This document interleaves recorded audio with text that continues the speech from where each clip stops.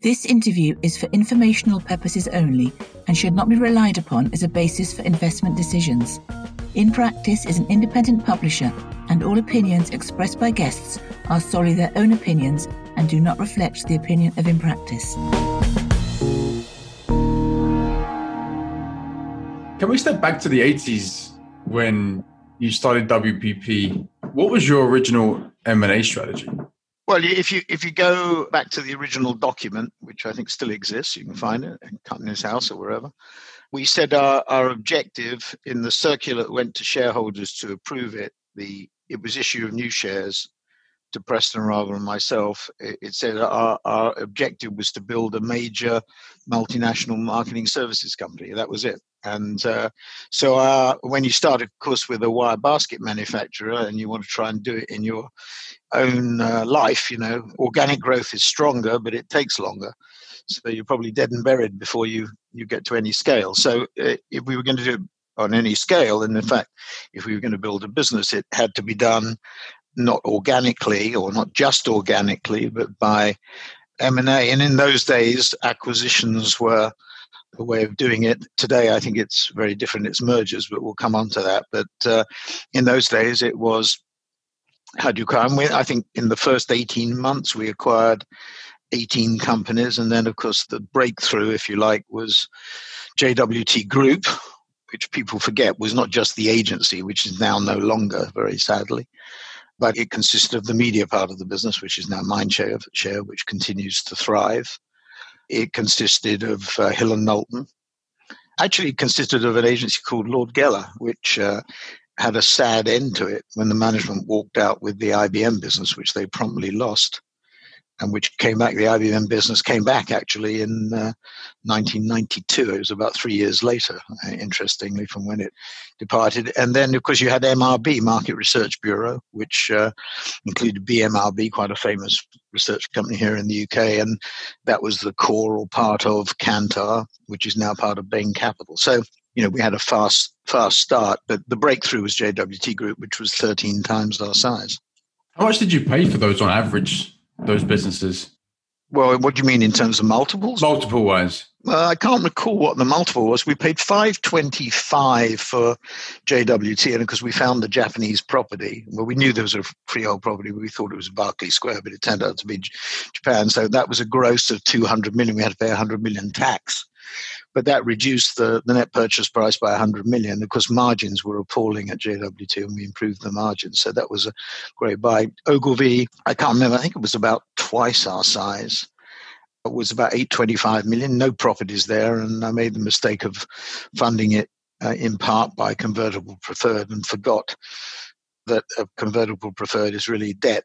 And particularly in a bear market where the conversion rights have no value. And so we were saddled with debt. And because we had to do a restructuring in 1991.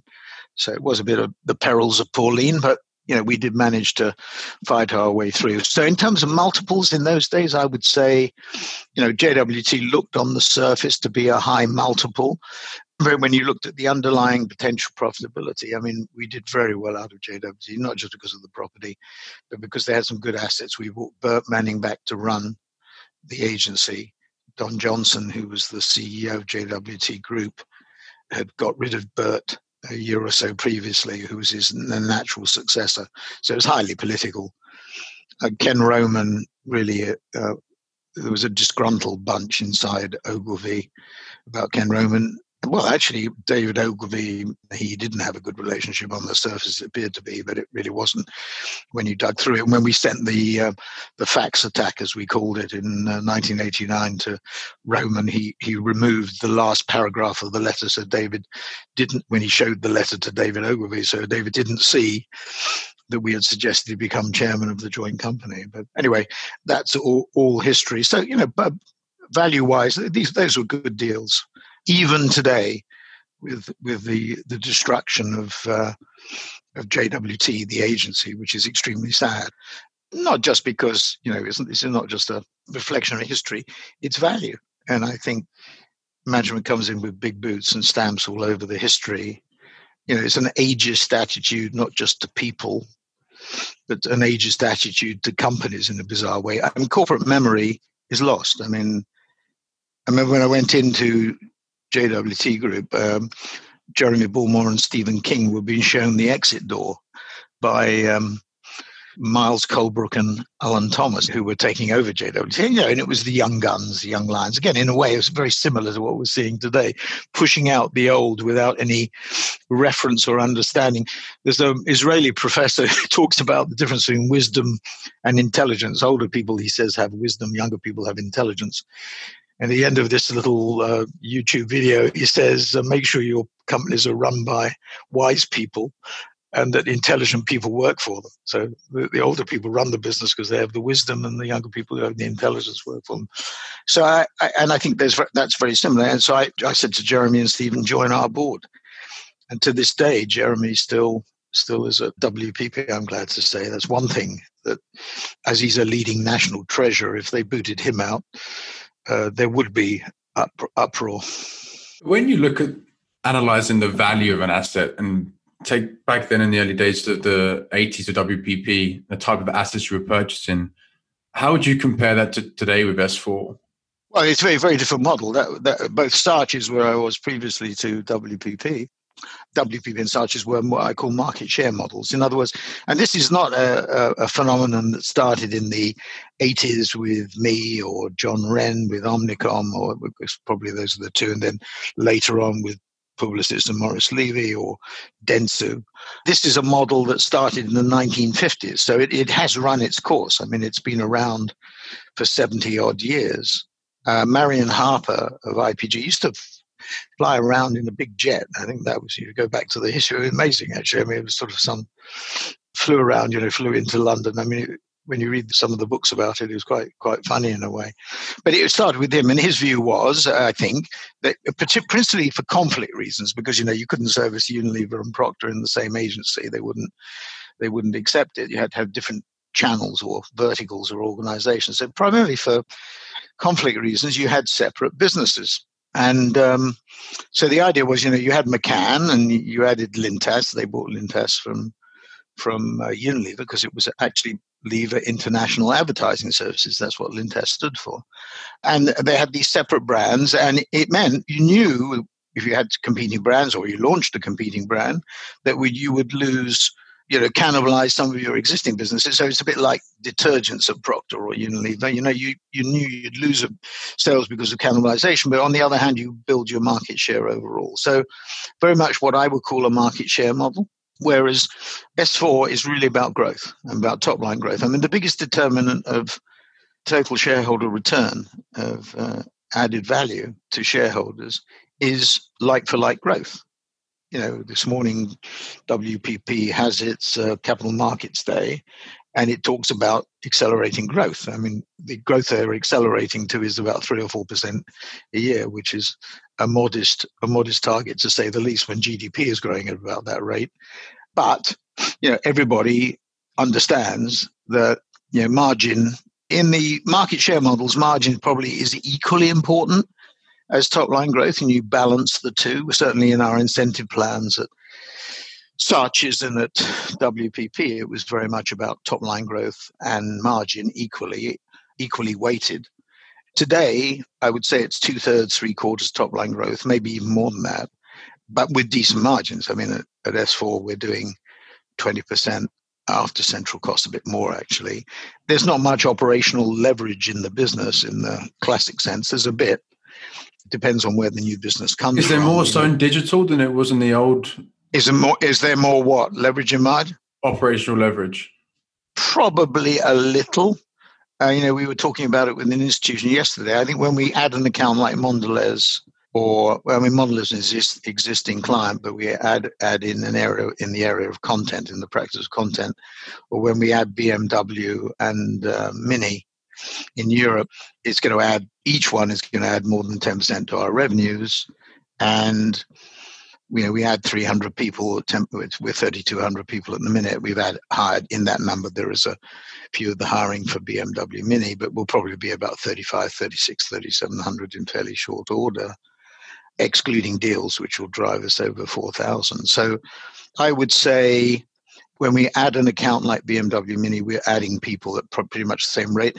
If you within BMW Mini and Mondelez, we've already had out of scope. So in addition to the scope of the business we've won, we've already added in a few weeks additional assignments. And in that's where you get the operational leverage. Your operational leverage is better when you do land and expand, which is win a project, add a project. I mean, you have to add people, but add a project, add a project, add a project.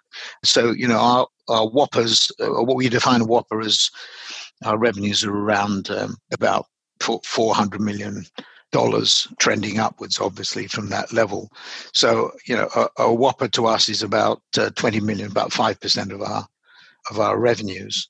The biggest whopper we have is Google. Our second biggest is a major tech communications company. You can guess who it is.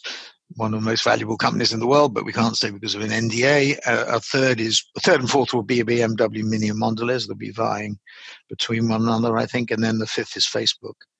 So, Facebook has come through land and expand, win a project, grow it. Apple's come through that. Google, to some extent, has come through deals, but has principally been driven by land and expand. And that's a much healthier way, I think. Big pitches, which Mondelez took 9 months, BMW Mini took a year and a week. I mean, these are great drains on the resources. For the bigger agencies, they've got more resources, but we're getting there. We're getting able to do it, but we very carefully assess the likelihood of us being involved, or winning before we get involved. And when just on the operational leverage point, so if you just look at Omnicom's or WPP's margin, EBIT margin or operating margin for the last 20 years, it's almost perfectly consistent, whether that's good or bad, in terms of like 11 to 13% margin. So very little operational leverage. Today, we used to try. We were targeting 20% when I was at WPP. I think we got up to that in the heights of the 17, 18% level, and they're now targeting. I think in this plan today, they're talking about, was it 13 to 15? I think that's the high end, right, for them. Yeah. Well, I mean, it's not historically the case, but that's 15% seems to be, that's on net revenues. That seems to be gross profit. That seems to be where they're all sort of aiming for. I think that indicates that to some extent a commoditized business. I think a quote unquote good professional services business should be doing 20% plus.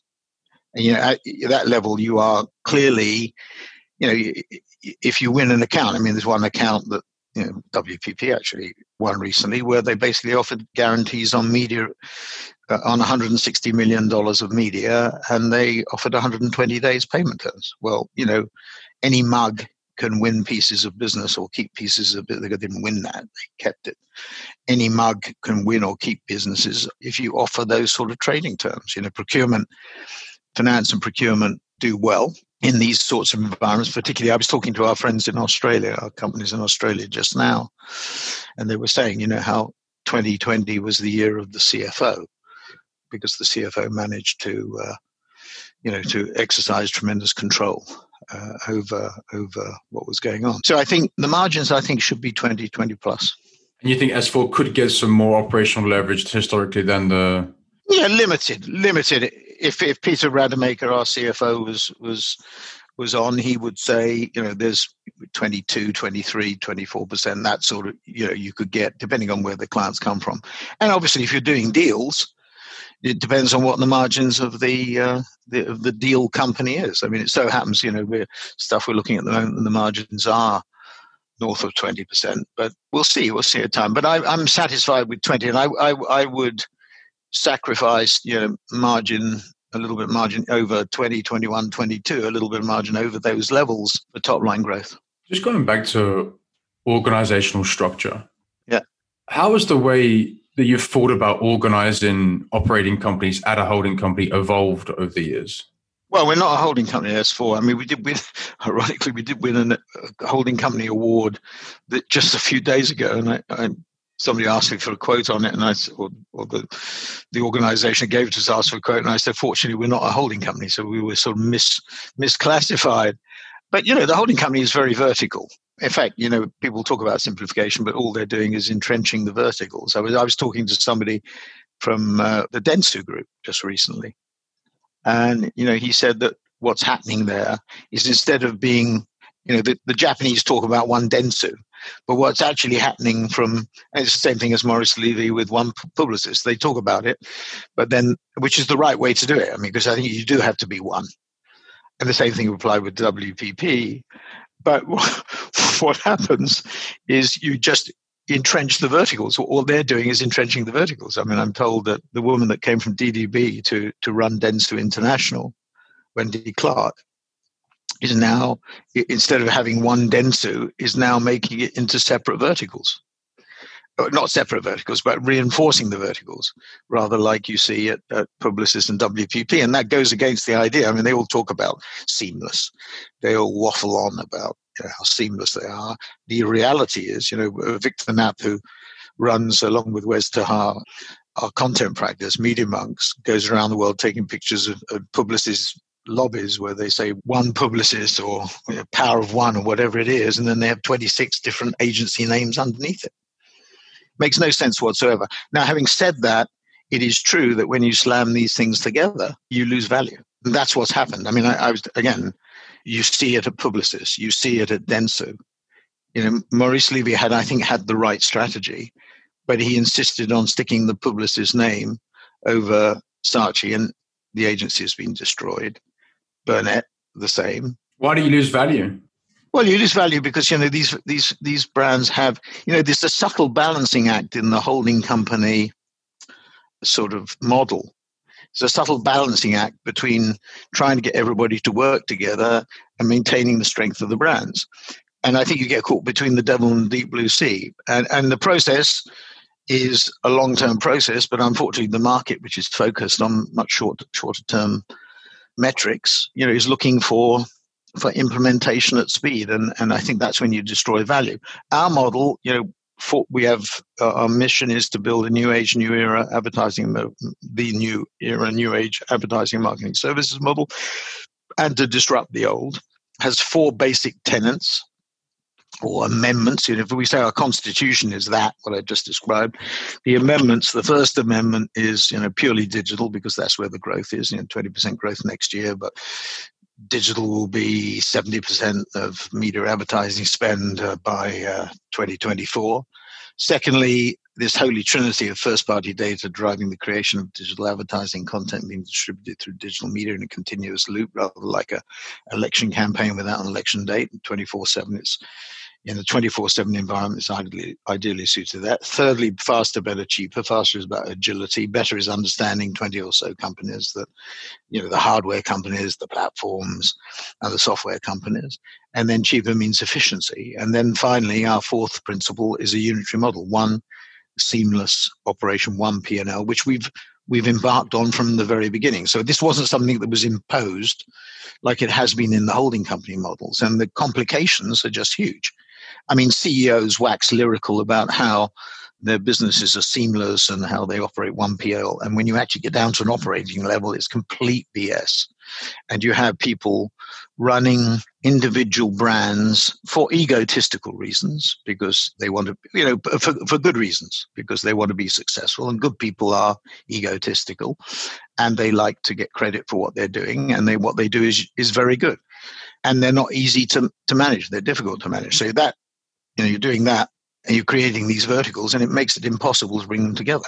So they tell the client, when they're trying to win a piece of business or when they've won it or kept it, how seamless and wonderful it's going to be. And it turns into a car crash. But why does it make so much sense to integrate the assets at S4? Well, it makes sense because that's what the client wants. The client doesn't worry about where it comes from. We worry about brands and everything. When you collapse the brands, you lose so much. I mean, you lose so much in terms of corporate memory, if I can describe it as that, corporate knowledge and good people. I mean, I was talking to somebody who was in a very strong digital unit inside one of the holding companies. And, I said, why did you leave? He'd been at that company for 16 years. And he said, well, and he was in a part of the company that was put in the ascendancy, sort of on top. He said, well, we drove the business and we were very ambitious. And then there were 4 companies that were put underneath them who were they were good. They were good. But what they did, because they were so ambitious as everybody in that top company were promoted and put in charge. It's rather like when you talk to people at JWT, when Wunderman and JWT were merged, the joke was that you had to have been at Wunderman to get a senior position. So what happens is all the people in JWT were demoralized. So this other guy that I was talking to had been in this organization where he was put on top. All the good people left and took clients, or the clients went because the good people left. So it's a very subtle balancing. It's very difficult. I mean, going through it explains to you how difficult it is. But doesn't the client, just back to the integration point, that how it's the unitary structure works for S4, but it's really difficult for the holding companies. You've got to remember, it was different. We started with a clean sheet of paper. We started with a very distinct philosophy. Those 4 principles are very distinct. I mean, what they say, let's look at the other side of it. We're not going to do any traditional. It says when we talk to merger candidates, what we have to say to them is, look, if you want to sell your business, we're not interested. What you want to buy, because everything we've done has been half shares, half cash, and therefore people are effectively cashing in part of their asset and they're rolling their equity, if you like, into ours. And they have to have faith in our mission and in our determination. And what about the clients, though? Back to the Procter and Unilever no, example. They want access to all your resources in a seamless fashion. But if I've got a competitor that's working with you, my competitor, and would I be? Well, you can sort that out. You can have separate organizations, or because of the procurement pressure that clients have put on the agencies, I think that's made the clients in a much more difficult position to demand exclusiveness and all along. I mean, I think that has made it much more difficult to enforce. And then the conflict, because of the frenemy, the situation that you see increasingly, that whoever was your competitor becomes your friend. So it's a frenemy. There's so many frenemy situations, particularly with digital transformation, that the competitive lines become blurred. I mean, there are always the bananas conflicts, as we call them. Bill Phillips at Ogilvy used to say that there are bananas conflicts, by which he meant when you told one client about the other, they went bananas. And there is always that. There's always that emotional conflict for which you may have to have separate organizations. But by and large, that friction has diminished. And what clients want is access to the best. I mean, there isn't, McKinsey don't go through that. Goldman don't go through that. They don't have to set up separate organizations. Sometimes they might have to have different teams within the same brand, but they manage to get away with it. And, you've had some classic cases with those uni brands where, they've been advising one client and then a year later they pop up on the other side in an M&A deal, and that causes a bit of friction. But by and large, it is accepted. And the reason it's accepted, it comes back to your margin question, is because what you do is so good and so valuable that A, you get an increased margin, and B, they want to work with you. But back in the day with the holding companies, it was an issue because of you didn't want the creative side to be the same with your competitor as well. For example, if I was working with WPP and I'm Unilever, I wouldn't want Procter to work with the same agency on the... Yes, but Unilever and Procter do operate within, when we bought Grey, I had a big conversation with Unilever as to whether that was acceptable, and vice versa with Procter as whether that was acceptable. It turned out to be acceptable because we had separate, it comes to your point, we had separate organizations. I think today that friction is less. And maybe between Unilever and Procter & Gamble are a bananas conflict. But, you can often handle it. You may not have global brand. You may have regional brands. So you might work for Procter in Asia and you might work for Unilever in South America, whatever it happens to be. I'm not ducking the issue. I think that there is an issue there, but you can handle it and you can make various different locations secure and different organizations secure. Back to the point you made on equity, rolling the equity and structuring these deals. Why don't you use debt instead of partly cash, or is that more efficient? Risk. Why did we raise 113 million in July? Because we didn't need the money immediately, but I just felt that it was too risky to take on debt. But there was another reason as well. We wanted a bit more flexibility because in merger negotiations, it's good to have the money in the bank so that you don't have to go to shareholders and you can do deals quickly and effectively. Because, if you look at our competition, the holding companies are not in the market at all. They're talking like WPP and others about getting into the market, but we'll see what they actually end up doing. And I think selling companies, you don't want people who want to sell companies and do earnouts. You want people who are going to commit to the mission. And there is a missionary zeal here. We want to build that new model, and we want to aggressively take down the existing models. Got to tap into the emotional side, or the it's sort of a passion to this that is extremely important. So that's very, very important in that context. It's important to have a villain, though, right? Important to have a target. Yes, that's for sure. But in terms of my question was more around also how much leverage could these businesses take, because they're so cash generative? Well, they can take about, I would say, in comfort, 2 times leverage. The private equity companies, in our area, there are a lot of private equity companies. In fact, on deals, on the client side, it's Accenture. That's the competition for us. They were the competition on BMW, the competition on Mondelez. So we're sort of 2-0. Victor Knapp likes to say I think we're about 4 or 5-0 up, according to him. But on the big stuff, it's sort of been 2-0. But they compete with us on the client side, and then compete with us on the deal side, and then PE on the deal side for private equity, because they have more money than Croesus. They've got about probably $1 trillion of unleveraged equity. There's probably they could leverage that 3 or 4 or 5 times. So you are talking about huge resources, and they are very aggressive. I was speaking to one of them yesterday, and it just raised a new fund, and he said, we've done extremely well this year given COVID. We've raised new money. It's not proving easy to deploy the money, and the pricing has gone up. So private equity and Accenture on the deal side. Now for debt, I think you probably can go to 2 times. I think private equity goes more than that, but I wouldn't feel comfortable with. We've said to the market we would leverage up S4 by 1.5 to 2. We probably have a couple of £100 million of debt capacity if we wanted to push it. But I just, all the advice, and my closest financial advisor said to me when we were contemplating the equity issue, go for it. So we went for 75 million, and we upsized to just under 115 million. On the pricing, due to this private equity and competition coming in, do you expect these assets to really increase in price because of the cheap money and competition? Even though it seems like some of the... Yes, I think it is. We're seeing a lot of activity in the US because they were worried about, before the year end, because they were worried about capital gains tax increases under the Biden regime. I actually think probably that's probably being... I don't think 2021 will see that, but we'll see. But, if you wanted to avoid the risk, so there's a rush to complete stuff before the year end. So we are seeing a bit of frenetic activity, but with 0 interest rates, people want to deploy capital. Somebody said to me yesterday about SPACs.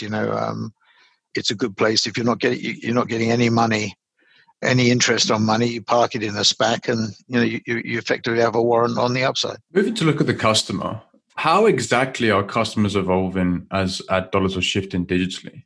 Well, COVID-19 has just accelerated the transformation. You see it at the consumer level, whether it be online shopping, education, health service, healthcare, financial services, in games and entertainment. You see it in media. The further demise of the traditional, felling news trees, distributing newsprint, magazines and newspapers, the demise of traditional outdoor rather than digital, the rise of the streamers, free-to-air TV being under pressure, all of that. And then thirdly, enterprise transformation is being driven forward at a more spectacular rate. Change agents within companies become even more and more important. So, and we see them being given much more oxygen within companies. So I think really we've seen just a tremendous acceleration in the interest and, more importantly, commitment, because there's always been interest in digital transformation. There's been lack of commitment because people said, why do we have to do that? We're doing okay. Before COVID, GDP up 2, 3, 4%, you grew top line, WPP talking about 3 or 4% growth. That's GDP. There's nothing spectacular about that or difficult. at least in theory, although executing to even that for them is going to be difficult. But you talk about 3 or 4% growth, you cut your costs, and you buy back stock, and so you increase your EPS by 0 to 5 and 5 to 10. The average life of a CEO is about 5 years, of an uncontrolled listed company. So that was a good legacy to leave. What exactly are customers insourcing between the digital creative side or digital buying side? Well, they're looking at everything. I mean, if you look at the stats, WFA, ISBA, ANA, whoever it is, about, it's anywhere half to 3/4 of clients are looking at in-housing. And digital, because of its 24/7 nature, of its always-on nature, means that the traditional, let's say that traditional structure, the Marion Harper model, if you like, the market share model, is no longer fit for purpose because it relies on a static model. You brief the agency comes back, you rebrief the agency, you go out and film. I mean, we have a studio where we can instantly film. You want to produce a commercial anywhere in the world, we can instantly do it with the Epic Games Unreal Engine technology. So we have a huge advantage nowadays to produce things at warp speed, which is fit for purpose in a market which is 24/7. It is like running an election campaign without an election date. You have your competitors sending messages. You have, more importantly, consumer preferences changing and developing and maturing all the time. So you have to respond at warp speed in a nanosecond to order. So producing a commercial in 2 months just doesn't make any sense. So we can do high quality stuff quickly and this is only for digital, right? So if I'm an FMCG company, I'd keep my TV. Well, we're actually at Mondelez, as a little known thing globally, including Europe, including the stuff the Publicis says that they're doing. We're producing TVC content, television commercial content, but that comes from what we are doing digitally. So it's, we think we put digital at the center of everything, and then everything we produce can be used. So it's in the old days, still now, people strip down TV commercials and use them online. Wrong. You have to have content that is fit for the devices that you're using, whether they be an iPhone, an iPad, or whatever it happens to be. And I'm curious of how you look at the creative agency relationship with the clients. I mean, historically, we've seen companies like Ogilvy or Saatchi literally have creative relationships for over 50, even some 100 years sometimes. How are these historical relationships changing given the disruption in? Well, they're being turned upside down. I mean, Ford, which was the anchor client of WPP, have brought in other agencies like Wyden and BBDO. Another client I was talking to, ex-client of WPP, been with them for years and years. I mean, the market, it hasn't been publicly announced, but, has moved to a smaller agency. No, it happens all the time. Our model, actually, I think clients should be focusing on a number of things. They should be focusing on agility. They should be focusing on, because that's the attribute that everybody needs, not just in the COVID world, but generally, the VUCA analysis, volatility and uncertainty. Secondly, they should be focused on first-party data. I mean, the pressure on the platforms, whether it be Google and Facebook or wherever, Alibaba in China, this pressure means that first-party data is going to become even more important, so you have to focus on that. And the last thing is you have to take back control. I mean, the nature of the environment is such is that you cannot operate at arm's length. So you either have, you can have an outsource model to an agency as long as they're responsive and agile and faster, better, cheaper in our terms.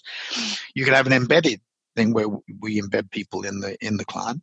And then you can have the insourced model, which we do. Is a subject of a Harvard Business School case study, the media case, the insourcing media, and that's morphed into T-Mobile, or Bayer has been selected as in-housing client of the year, another one of our clients. So, traditional agencies have been unwilling to do this historically, because it does them out of a business or does them out of the business. We're not willing. We're agnostic about that. We will do things that are in the interest of the client. So if we think in-housing makes sense and the client agrees, there's after-sales service in the sense of keeping them up to date with technology, because it's difficult for clients to keep up often with technological changes, and we see more in more verticals, so we get a better understanding. And then people, because there tends to be more churn of people, because, again, good people like to work in lots of verticals. So again, we keep them in touch, and we're hands on keyboards if they need them in that process of change. So the models are very, very varied, and we can offer all three. We can offer outsourced, embedded, insourced. And let's just walk through a typical customer journey, for example. Let's say I'm a big auto or FMCG business. I'm moving most of my budget digitally. How do I go about finding a partner? Do I focus on the creative content side first and look at the... How do you find How do I put a review out, or how do I, how am I looking at moving part of my dollars out? I don't think that the review process is a good process. It diverts resources from the client and diverts resources from the agency. And if you're the incumbent, you have to have a team running the business, making sure that trains run on time. And you have to have a team pitching for the business. So it's a very difficult balancing act, very, very difficult balancing act. So I think you have to be extremely careful. I think the best way is land and expand. I mean, it's best for a client to see how you work. So give us a project, see how we do. If you don't like the way we do it, we don't work, then fine. If you do, let's go on to the next. Tremendous waste. At a time in the teeth of COVID, you'd have all these reviews. You imagine the resources. Do you aim to go in with creative, with Media Monks? Is that the entry point for S4? No, it can be either. With Mondelez, we were data and analytics, and it morphed into content.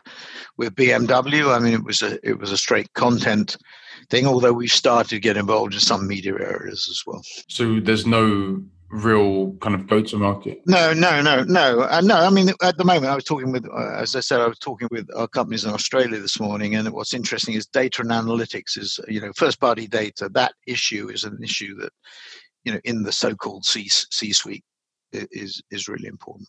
And how does Mighty Hive, in this case, have an advantage over the Accentures or other competitors that would be bidding to help with that business? It's motor torpedo boats and aircraft carriers. It's simple. I mean, it's a bit like saying, why is it that Tesla can do what it does, or to use a grand example, or Amazon? The answer is the incumbent, are so overwhelmed by their internal structures, they can't move. But do they look for, is it a cost saving that the customer cares about, or is it more the quality side for the analytics and with Mighty Hive? Well, I mean, the answer probably is it's both, but I think what's driving it at the moment is primarily the qualitative side. It's getting the digital transformation or digital acceleration done, the change done, rather than just focusing on procurement or cost. And I recently saw a comment from I think it's from WPP CEO, which actually said that they earn £5 to £6 per £1, or 10. Say £100 allocated on Google, they earn 5-6% for media buying, versus it would have been much lower on TV, even though it's somewhat more concentrated with Google and Facebook being most of the digital inventory out there. Why is digital media buying somewhat more profitable than TV? I don't know where it gets that statistic from. It may be that it's because when we were there, we created a thing called Xaxis, which acted as principal and bought media inventory, online inventory. That may be the reason.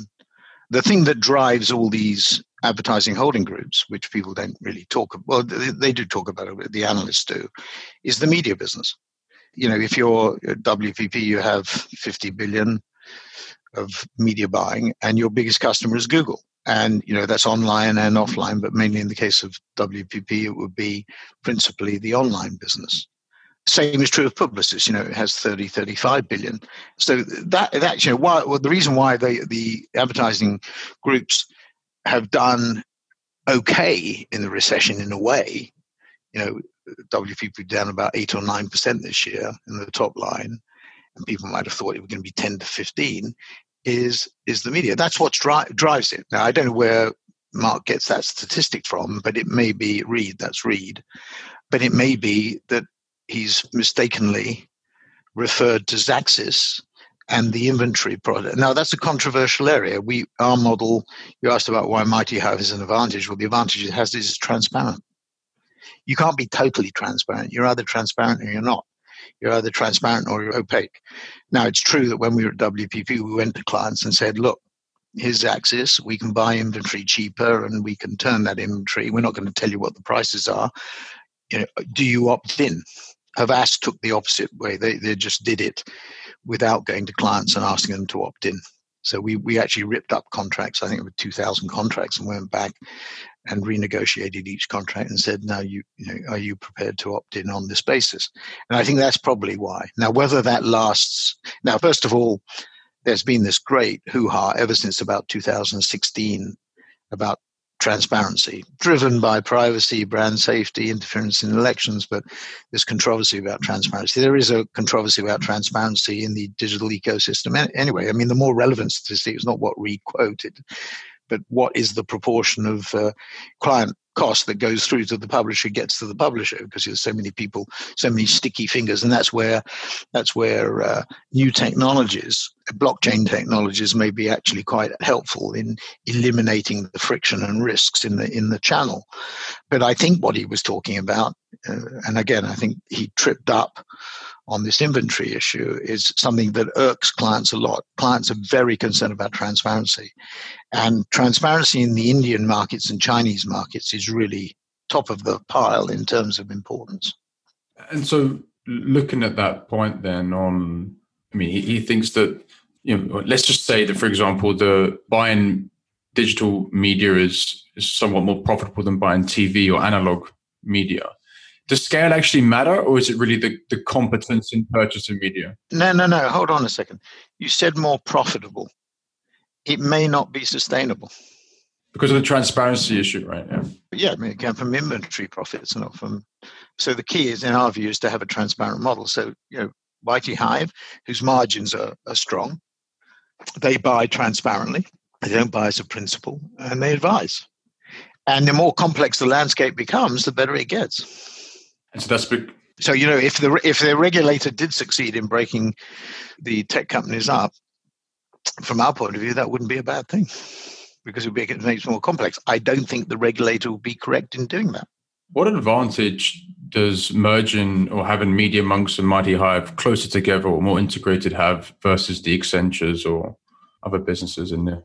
Well, again, it comes back to the motor torpedo boat versus the aircraft carrier. I mean, it's really to have a fully integrated business where people work, that much overwork words seamlessly together. It's like I had on the call Australia. I had our content people and our data and analytics and digital media people, and they work extremely closely. We have one office. We're moving towards one office in each city. We operate, I think, in about 46 cities in 30 countries. And we're moving, actually, what COVID has done, the great thing about COVID, if there is a great thing, I shouldn't say that, about 1.6 million people have been killed by this virus. At least it's probably higher, given the lack of veracity of the statistics. But one of the things it's done is made us eject offices and reduce the number of offices much more quickly than we would have done anyway. So we're coming together. So Sydney is a very good example. Melbourne, we're already probably in one building already because of jettisoning leases, but in Sydney we'll move together as well. Just focus on the consultancies for a moment, and the kind of deep relationships they have at the C-suite and doing digital transformation. Well, Accenture had a deep relationship with BMW. It didn't do them any good in the review. Why do you think that is? You have to ask them. I've got no idea. But would you be looking to move S4 somewhat into that realm potentially? Well, I think we have continuous debates about, I think there is a fourth leg, if you like, beyond first-party data, digital advertising content, and digital media, into something more strategic. But, on the other hand, a lot of what we do is very strategic, and we have this continuous debate. I don't want to take on board these heavy structures that the agencies have, I mean, the problem the agencies have is they're most highly paid people. They're the overpaid people. They're overpaid. And you get this imbalance, the growing parts of the business, the ones that are probably underpaid, and which is natural. I mean, it's the analog that, where the resources were devoted to historically. So their salary structures are much more. They also get you into accounts, right? Those big strategic relationships with the C-suite can get you into bigger accounts sometimes. Well, you make a sweeping statement there. They're sticky. They're sticky relationships, right? The Accentures that have the Deloittes with these companies, they're long. So I'm not sure about Accenture and Deloitte. I think, you say about McKinsey or BCG or Bain, yes. Deloitte, Capgemini, Accenture? I'm not so sure. I mean, if you were at a company and you wanted to, when WPP wanted a strategic review, it went to McKinsey. When the board wanted more digital transformation stuff, right? So more in the ERP transformation. Yeah, but that's different. Yeah, well, that's what I was referring to with the more strategic stuff. Well, I think Accenture do a good job, and as I said, they are our competition, both on the client side and the deal side of the business. So, and I've said that extensively elsewhere, that they are the competition that we fight on a day-by-day basis. Are there any barriers to non-technology advertisers, so I guess FMCG and autos, switching from agencies of record? If there was anything. Well, there's inertia, and there's, this is the way we've done it for 50 years, and this is the way we continue. But, I think COVID-19 was such a shock to the system that, if there's any good that comes out of it, as I said, change agents inside the companies have been given more oxygen. So if you were, going away, I said the steady state model of GDP growth of 2 or 3 or 4%, no inflation, no pricing power, focus on costs, reduce your costs, increase your share buybacks, get 5 to 10%. That was this of EPS growth, 0 to 5% EPS growth. That was the model that sort of just went along. That's been disturbed, and the tremendous shock to the system. In Q2, profits were off by 50%. So colossal changes as a result. So the model has been disrupted and changed. What would you do if you were running WPP today? I'd break it up. It's served its purpose. It's gone. And the senior management of WPP have no financial interest in the company, virtually nothing. So there is a separate ownership and control. It's a job. So they want to retain their jobs. It's rather like what's happened in Australia. They bring in a guy from Germany who, loses the confidence of people inside the business. WPP have come along and bailed them out. I mean, he doesn't care. But that would be the same for Omnicom as well, then? He got a large payment for coming into the business. He'll probably get a large payment on his exit from the business. No, Omnicom is different. I mean, Omnicom, John Wren has been at it for many, many years. I don't think I've said this before. He doesn't have a strategic bone in his body, but he does execute well. But, I was talking to an investment banker yesterday and knows them well.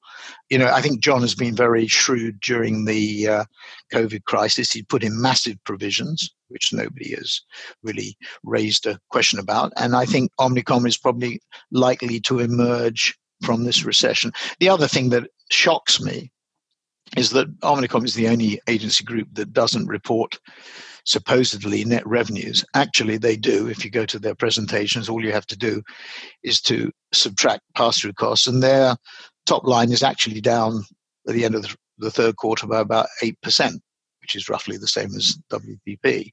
And people are focused on the top line because of the pass-through costs, and because Omnicom tends to be a bit much more of a black box from an analytical point of view. But they have done better than people think. And they've taken very heavy provisions. They took provisions for 1 million square feet of office space. IPG took for 500,000 square feet of office space. These are sort of non-cash provisions. Must be some cash provisions there as well, but basically non-cash provisions that will buttress their profitability as they go into 21. So you should see a sharp snapback. The big question about the holding companies is whether it's a dead cat bounce in Q2. I mean, in Q2 was the worst this year. It'll be the easiest to cycle, but WPP this morning said they're not going to get back to 2019 until 22. So the rebound next year, which you would have expected, when you look at the GDP, -4 to 5 this year, +4 to 5 next year, maybe 5 to 6 next year.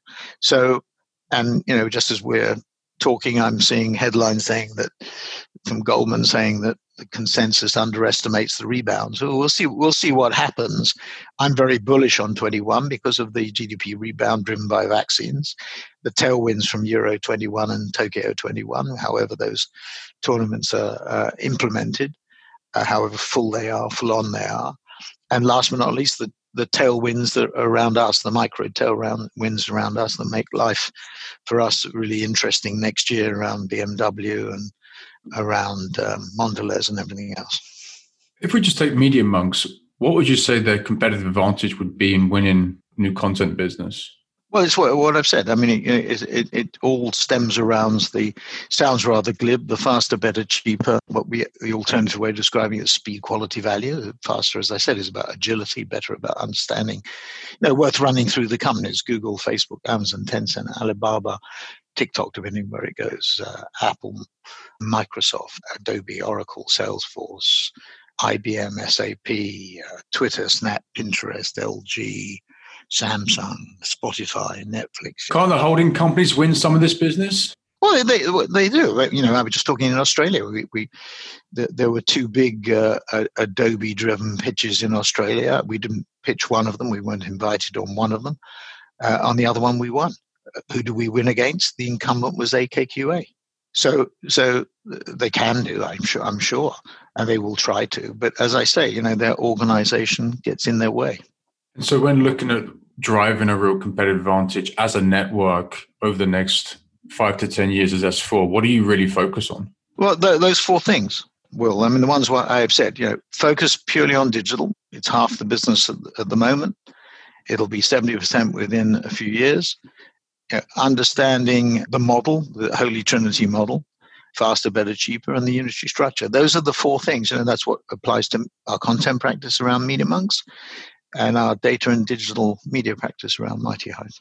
From a capital allocation point of view, it's obviously allocating this cash flow to grow plus issuing equity for earnings for new managers. Well, I mean, our structure remains the same. We don't pay a dividend at the moment. We've said that we'll probably pay a nominal dividend in due course, but the rates of return that we get, the capital allocation process, where can you get the better return? And the better return is by investing in our business. For example, our Epic investment in Fortnite investment in India in the new technologies. Our production centers in Buenos Aires or in New Delhi or Kazakhstan or Ukraine or whatever it happens to be, and those are data centers, data and analytics centers, and obviously investing in M&A, and the structures of our deals remain the same. Basically, half shares, half cash, no earnouts, because that creates fragmentation. That's part of the problem. I mean, WPP will probably all go off and buy companies, and we'll have people who want to sell, which is a key thing. I mean, you don't want people to sell; you want people to buy in or sell into your company. And you want people to continue. It's no good having companies drop dead after the earnouts. With the land and expand, now you're getting into these bigger accounts like Mondelez or Mini. How far can you go? Back to the question around, going into different parts of the corporate structure. We started with brand awareness in 2018, the last half. In 2019, it was about after going through awareness, brand trial. And then trial in 2019, and then we moved to conversion at scale, the 20 squared objective around 20 whoppers, which actually, if we didn't have a cent or a dollar of revenue in those, would mean that we'd be recreating $400 million of revenue. But a lot of these clients are clients we work with, so we've identified the top five. We've identified another five where we're running at $5 to $10 to $15 million of revenue a year, and then we've identified another 10 where we think we have potential. So where we will think we will get. So over the next couple of years, we want to get to 20 clients of 20 million more or revenue or more. So the answer is priorities for next year.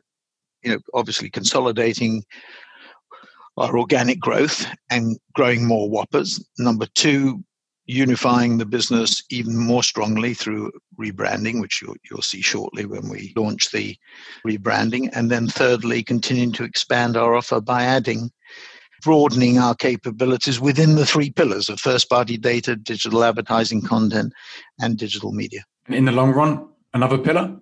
No, I think we'll stick to those three. I mean, we may move up the funnel strategically. We may do more in the way of systems integration, but that's really within the three pillars or three areas that we're interested in. The two pillars as we've created them: content and data and analytics and digital media. Last question: biggest challenge you're facing? I wouldn't say it's a challenge, it's an opportunity. It's the conversion at scale. We have to demonstrate this model works at scale. We've already won business at scale.